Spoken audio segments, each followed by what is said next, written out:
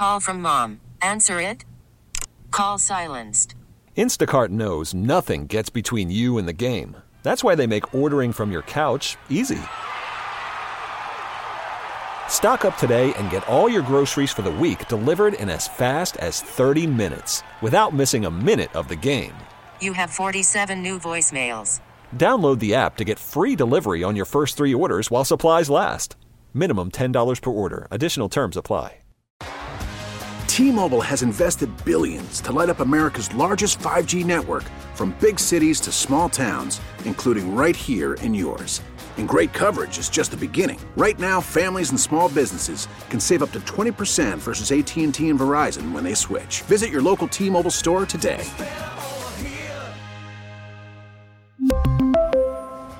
Plan savings with 3 lines of T-Mobile Essentials versus comparable available plans. Plan features and taxes and fees may vary.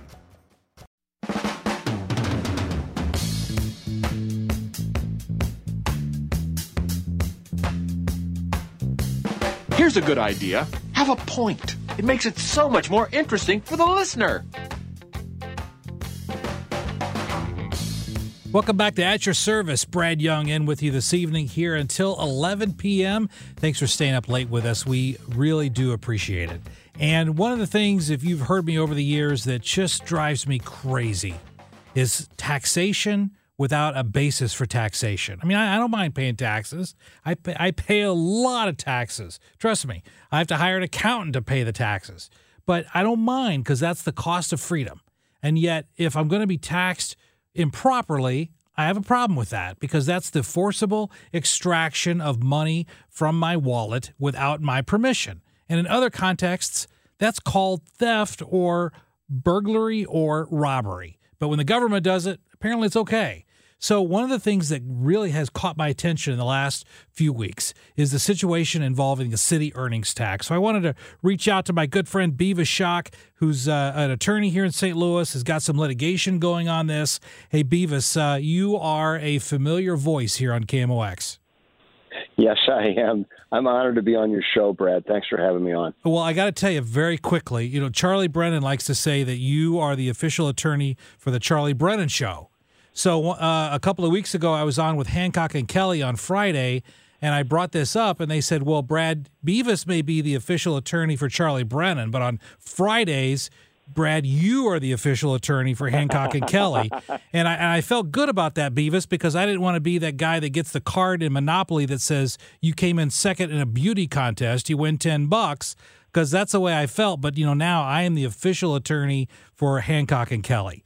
But I wanted to reach out to you, Beavis, because you have filed a lawsuit against the city of St. Louis over the city earnings tax. And specifically, if I can just kind of set the stage here, the city has decided to collect the 1% earnings tax on individuals who worked from home during the pandemic outside of the city of St. Louis.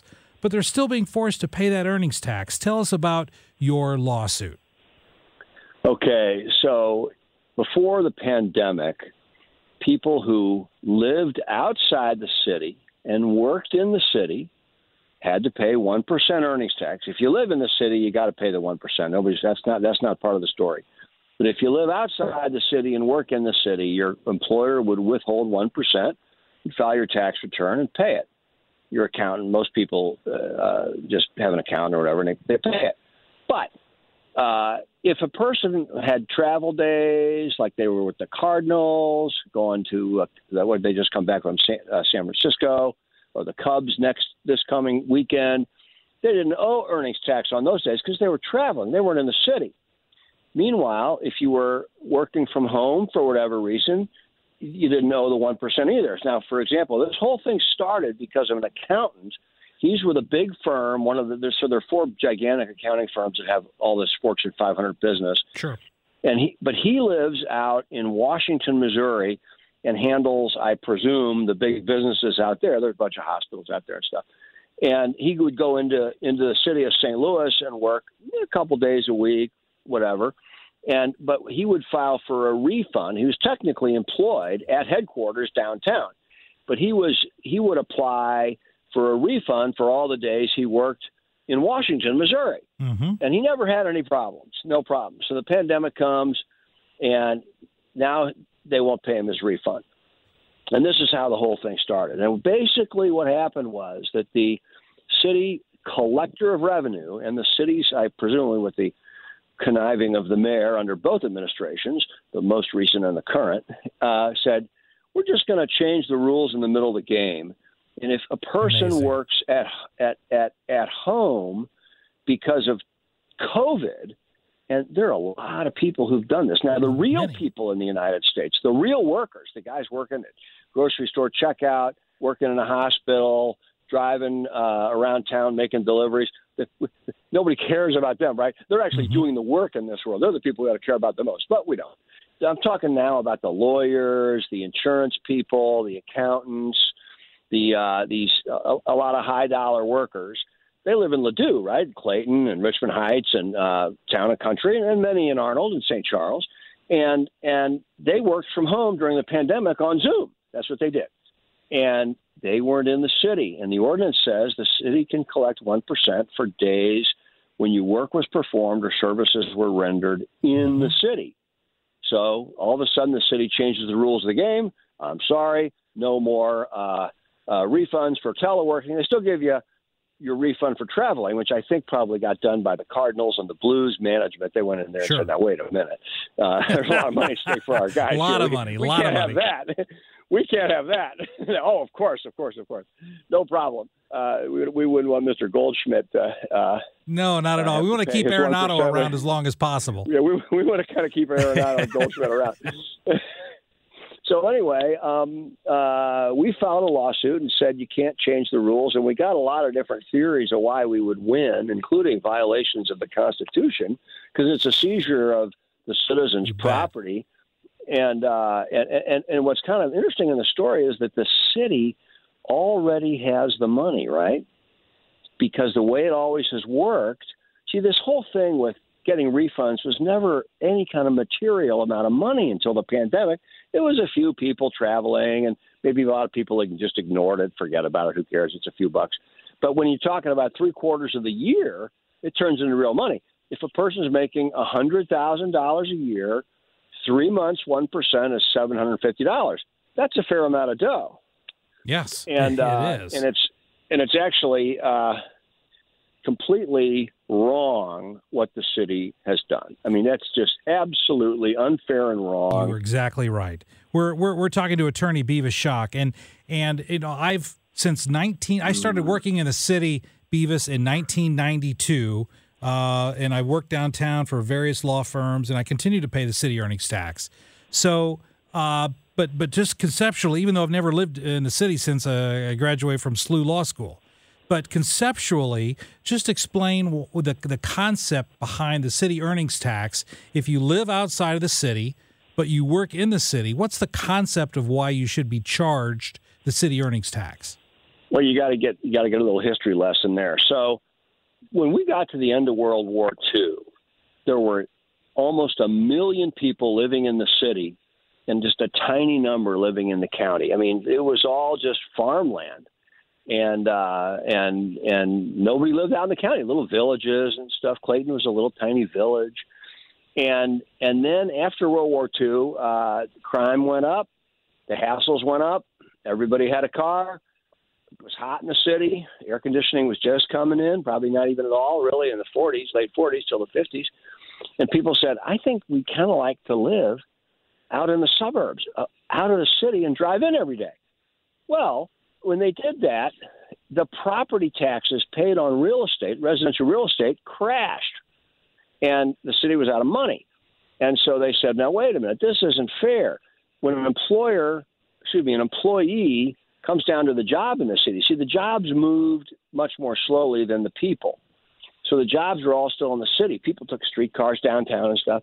And the city said, you're using the streets, you're using the police, you're using the fire. You got to pay. You're coming downtown to work. You got to pay 1% if you're working down here because you're using city services. And there's a little merit to that, right? That's not insane. No, not at all. That kind of makes some sense. Now, it turns out to be a disaster if you really think about it, because businesses have choices. So, you got some big honcho in some company. So let's see. Well, shall we pay 1% to the city, or shall we just move to the county and save 1%? I think we'll save 1%, and out they go, right? So that's why there's nobody left in the city. I mean, but meanwhile, the voters who are left, they think, now let's see. If I vote to keep the earnings tax, other people are paying it. If I vote to eliminate the earnings tax, my taxes go up because there's no revenue from those who come in from out of town. So I'll vote to retain the earnings tax. And so then more people leave, and it's a cycle of disaster like the rest of the city's problems. It truly is. Hey, Beavis, we need to take a break here. Can you hold with us through the break? Absolutely, as long as you want. I'm yours. Thank you. We're talking to attorney Beavis Schock, who's filed a class action lawsuit on behalf of folks who have paid city earnings tax, even if they've been working from home during the pandemic outside of the city. And we're going to hear more about his lawsuit and if this perhaps applies to you, how you can get involved with this as well. Brad Young sitting in this evening at your service on KMOX. Don't go away. Call from mom. Answer it. Call silenced. Instacart knows nothing gets between you and the game. That's why they make ordering from your couch easy. Stock up today and get all your groceries for the week delivered in as fast as 30 minutes without missing a minute of the game. You have 47 new voicemails. Download the app to get free delivery on your first 3 orders while supplies last. Minimum $10 per order. Additional terms apply. Selling a little or a lot? Shopify helps you do your thing, however you cha-ching. Shopify is the global commerce platform that helps you sell at every stage of your business. From the launch your online shop stage, to the first real-life store stage, all the way to the did we just hit 1 million orders stage. Shopify is here to help you grow. Whether you're selling scented soap or offering outdoor outfits, Shopify helps you sell everywhere. From their all-in-one e-commerce platform to their in-person POS system, wherever and whatever you're selling, Shopify's got you covered. Shopify helps you turn browsers into buyers with the internet's best converting checkout. 15% better on average compared to other leading commerce platforms. And sell more with less effort thanks to Shopify Magic, your AI-powered all-star. Shopify powers 10% of all e-commerce in the U.S. And Shopify is the global force behind Allbirds, Rothy's, and Brooklinen, and millions of other entrepreneurs of every size across 175 countries. Plus, Shopify's award-winning 24/7 help is there to support your success every step of the way. Because businesses that grow, grow with Shopify. Sign up for a $1 per month trial period at shopify.com/Odyssey Podcast, all lowercase. Go to shopify.com/Odyssey Podcast now to grow your business, no matter what stage you're in. Shopify.com/Odyssey Podcast. We really need new phones. T-Mobile will cover the cost of 4 amazing new iPhone 15s, and each line is only $25 a month. New iPhone 15s? It's better over here. Only at T-Mobile, get 4 iPhone 15s on us and 4 lines for $25 per line per month with eligible trade-in when you switch. Minimum of 4 lines for $25 per line per month with autopay discount using debit or bank account. $5 more per line without autopay, plus taxes and fees. Phone fee at 24 monthly bill credits for well-qualified customers. Contact us before canceling account to continue bill credits or credit stop and balance on required finance agreement due. $35 per line connection charge applies. See T-Mobile.com.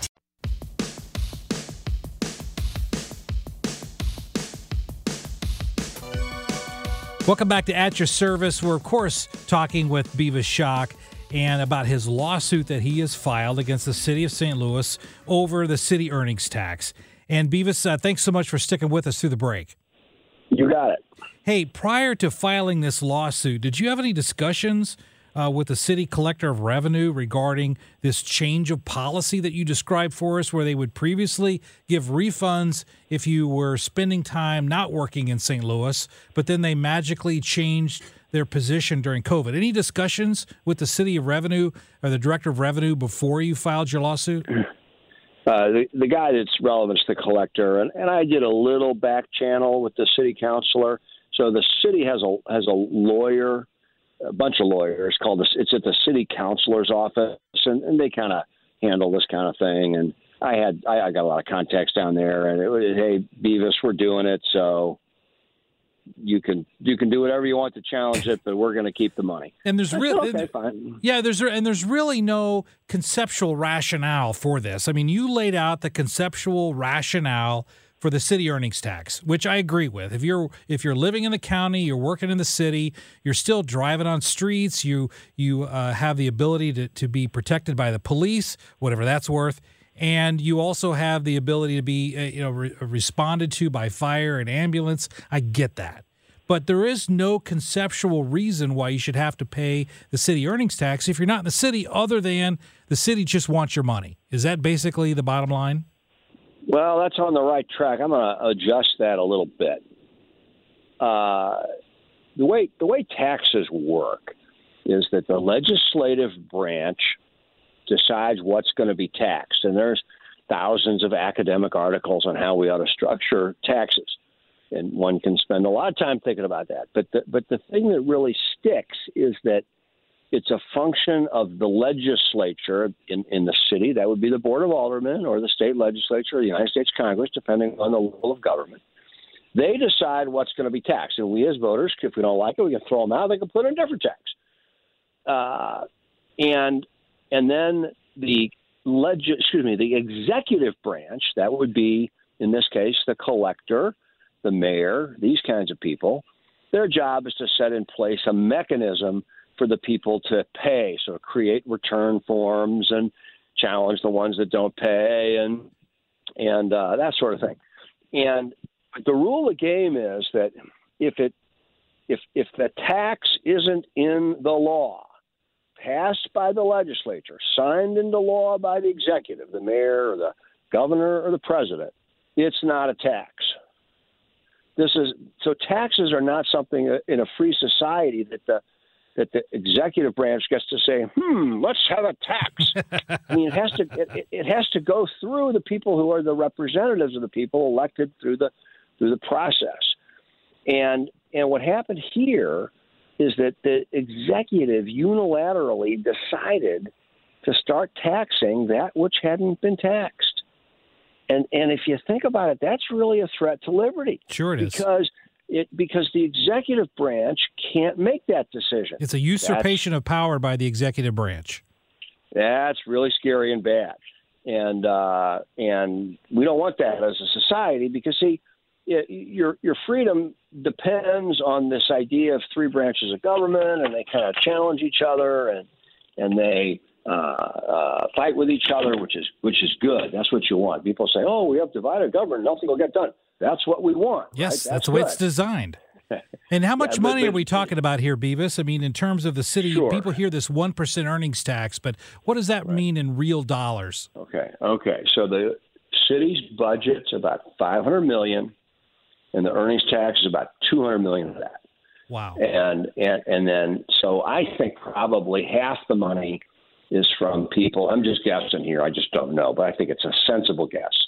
Half the money, $100 million, is from people who are teleworking or working during the pandemic, because it's the high dollar people, right? It's the fancy lawyers downtown. I hate to correct you here, Beavis, but I looked up the number today. It's actually 75% of the $200 million a year that the city collects in the city earnings tax. 75% of it comes from non-city residents. Well, yes, but see, a lot of them were not teleworking. You got to put in the mix. Sure. The guys. What if you're fixing brakes down on Kings Highway? Right. But you live in Arnold, right? That guy had to go to work. Right? The rich people, I can't go to work. I might get COVID. Well, what about the guy fixing the brakes? He's supposed to go to work, right? Still has to go to work. He's a low person. He is in our society. Only the elites count. They don't go to work. They stay home. So you're kind of coming in and out on us here, Beavis, but in the time we have left, and hopefully your cell connection will get a little bit better. Oh, I think we just lost you. Beavis is going to call back in just a second here. We're going to get him on. We're going to get him back on the line because his cell, which, that's the thing. Everyone, the cell coverage isn't always great. And when you talk to folks about doing landline interviews anymore, folks will tell you, what's a landline? I don't even know what that is.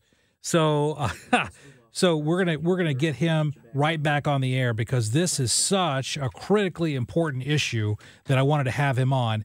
And hey, Beavis, are you back on the air with us? Yeah, that was my fault. I'm sorry. Not a problem. Hey, in the time we have left here, I want to get to this because you are leading the charge. I was applauding you You didn't even know it, but I was applauding you when you were attacking the constitutionality issues with red light cameras. I was applauding you on that. I'm applauding you on this as well. And if folks want to see if they can get involved with this lawsuit that you filed against the city, how can they reach out to your office to find out if they qualify? Okay.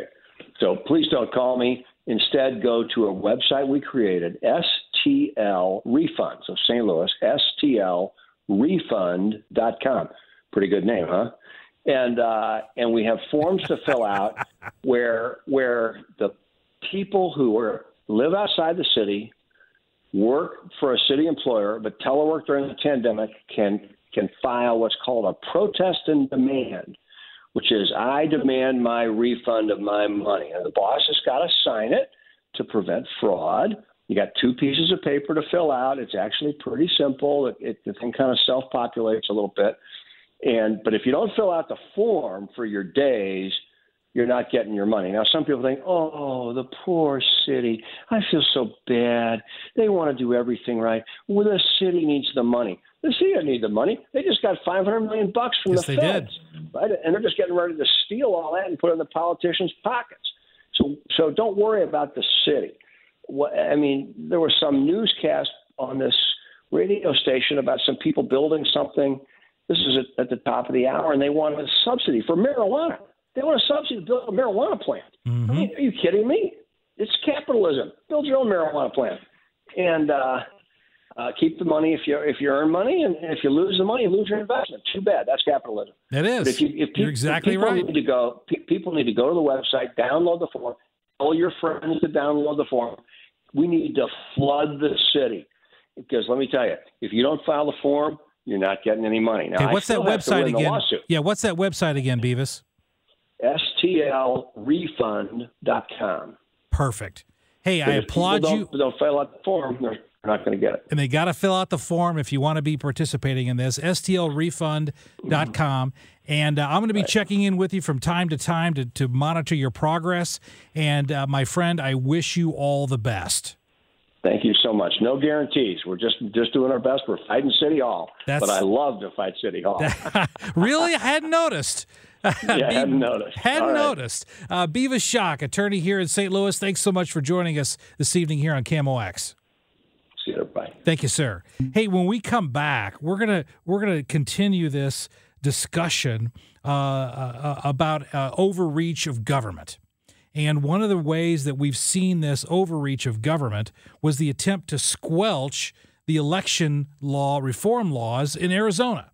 And the Supreme Court just looked into this case just last week, and we're going to talk to a legal fellow at the Heritage Foundation about what the Supreme Court did and why it's important, not just to Arizona, but it's important to all 50 states as we try to make sure that our electoral system is fair and not being based upon fraud. Brad Young here at your service on KMOX.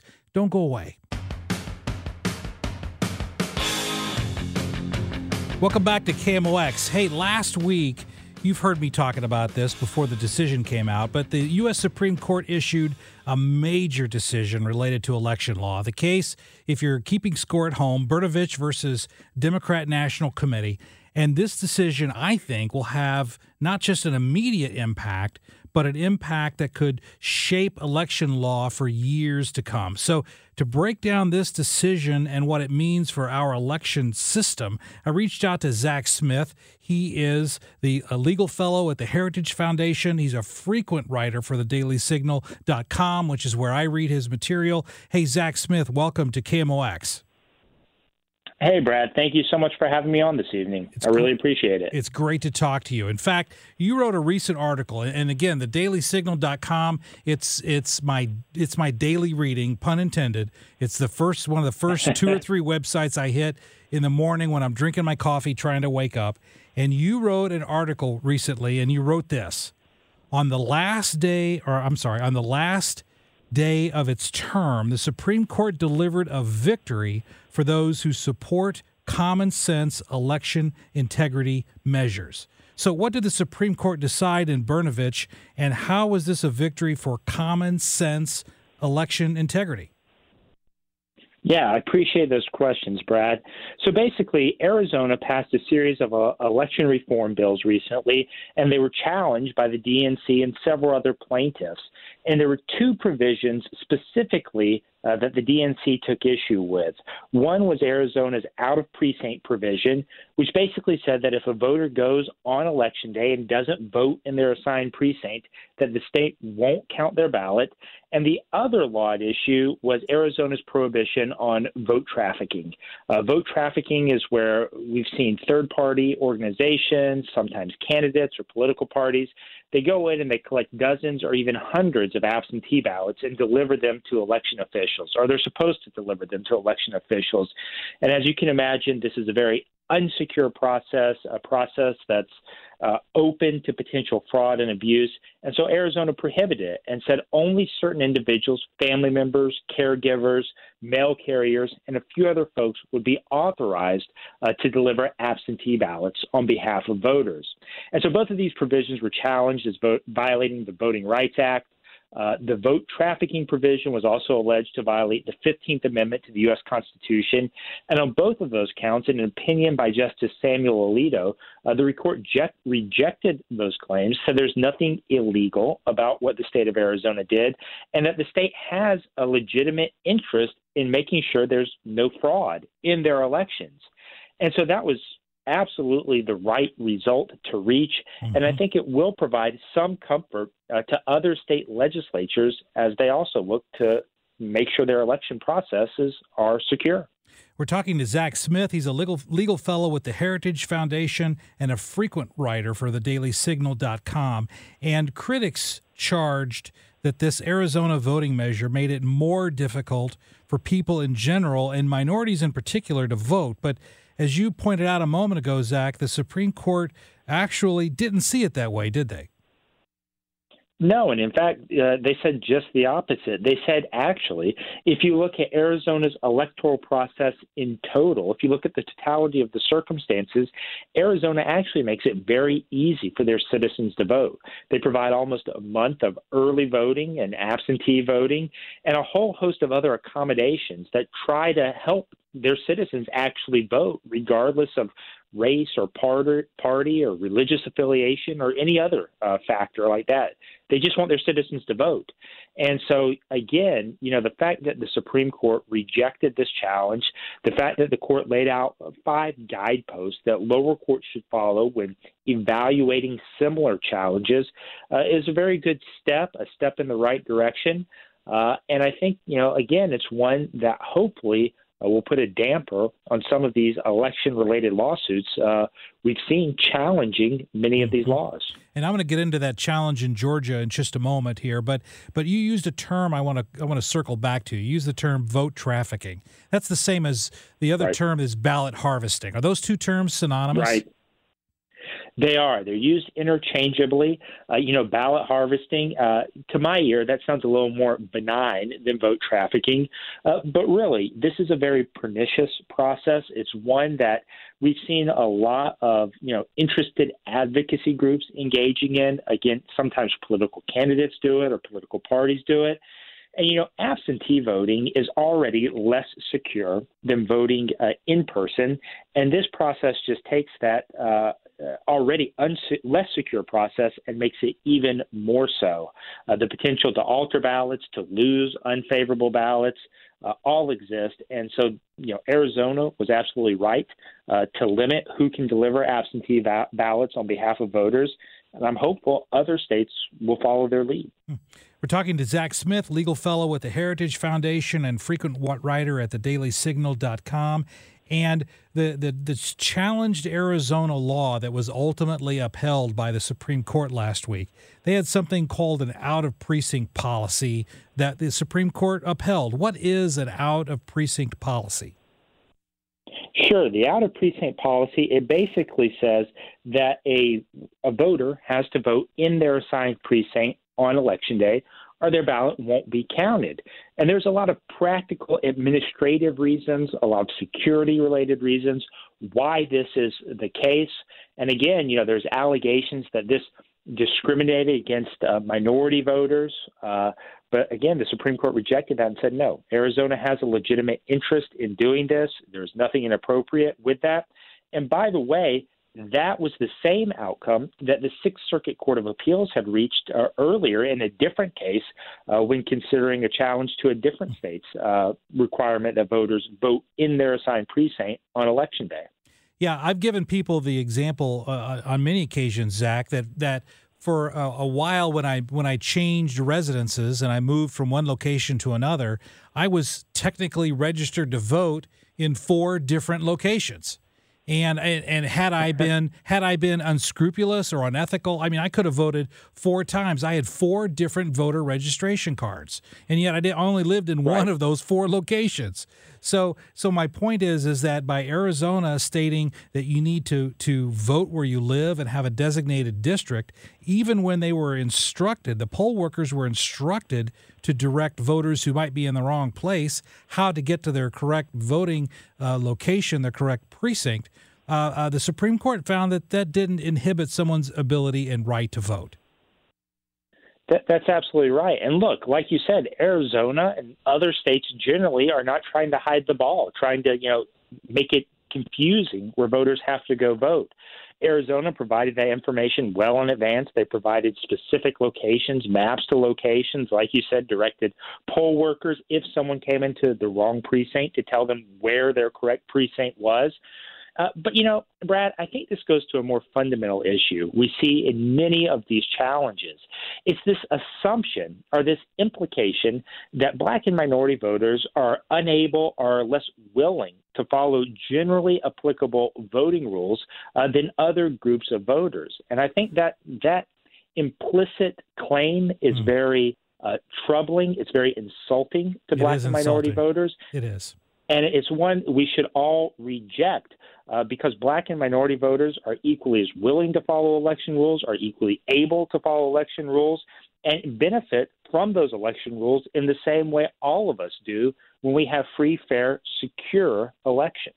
Exactly. And Zach Smith with the Heritage Foundation, I've got just 2 questions for you this evening, and thank you very much for taking time out of your busy schedule to be with us this evening. 2 questions. Of course. I noticed this week that the Department of Justice, at the direction of President Biden, filed suit challenging this new voter law in Georgia, much of which is extremely similar to the Arizona voting law that was literally just upheld by the U.S. Supreme Court. So how do you think this decision from the Supreme Court impacts the lawsuit filed by the Justice Department in Georgia?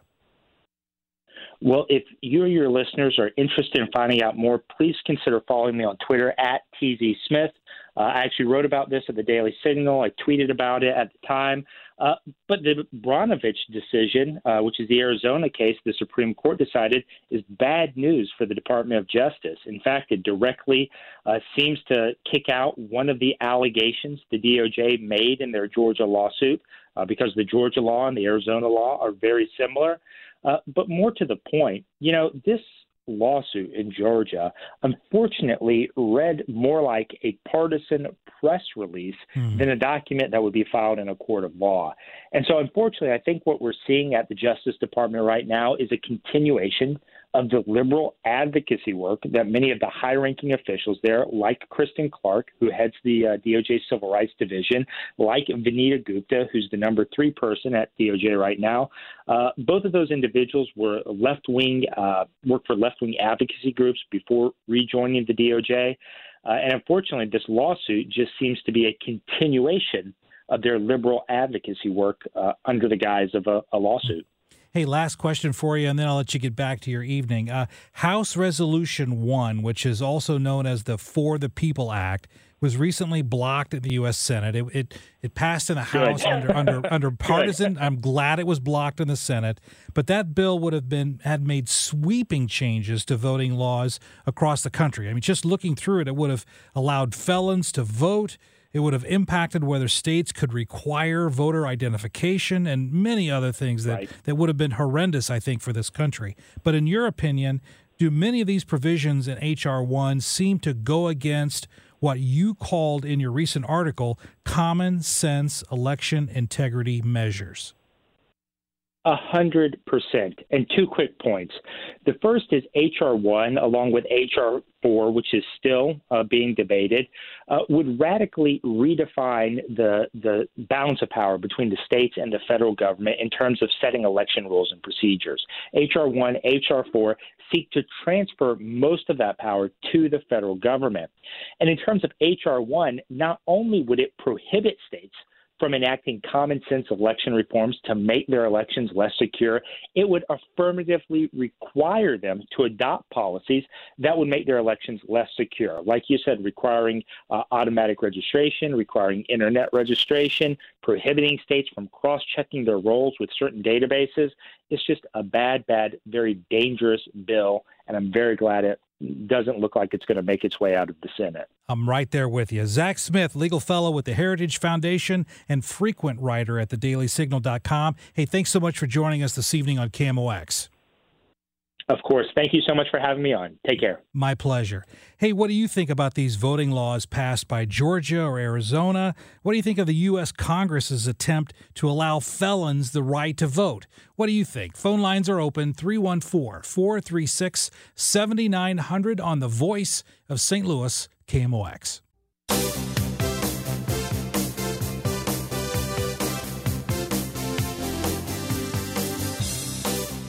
Welcome back to KMOX.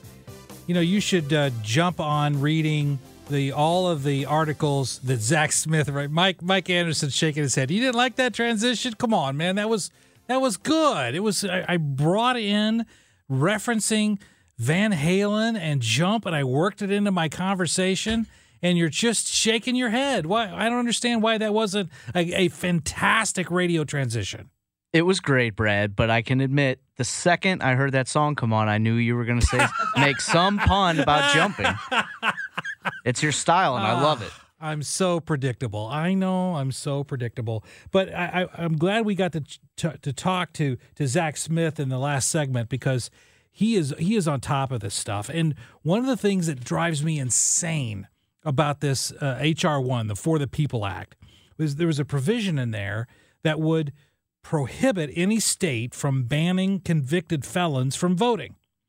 And I just think that's wrong. Now, Florida has a way that if you're a convicted felon, if you jump through some hoops about rejoining society and paying your debt and being clean for a certain amount of time and you can regain your right to vote, I don't have any problem with that.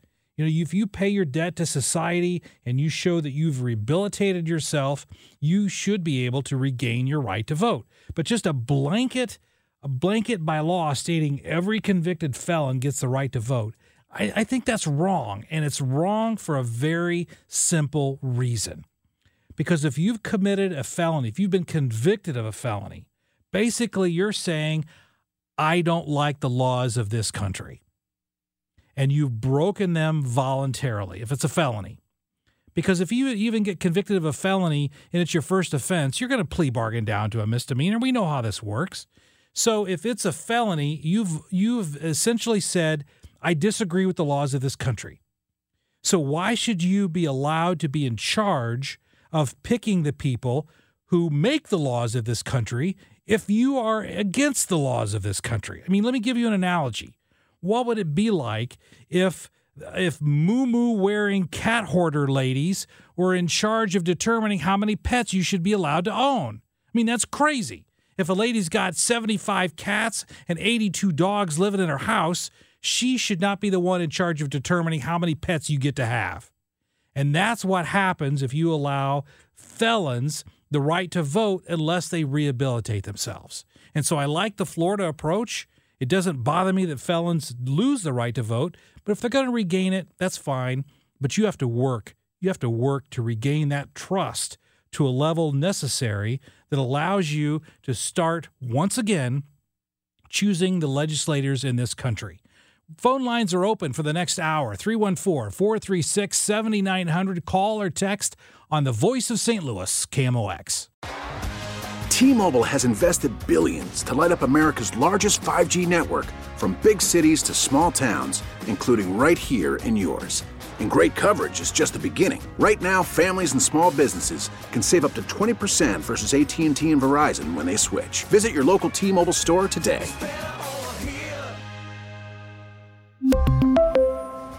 Plan savings with 3 lines of T-Mobile Essentials versus comparable available plans. Plan features and taxes and fees may vary.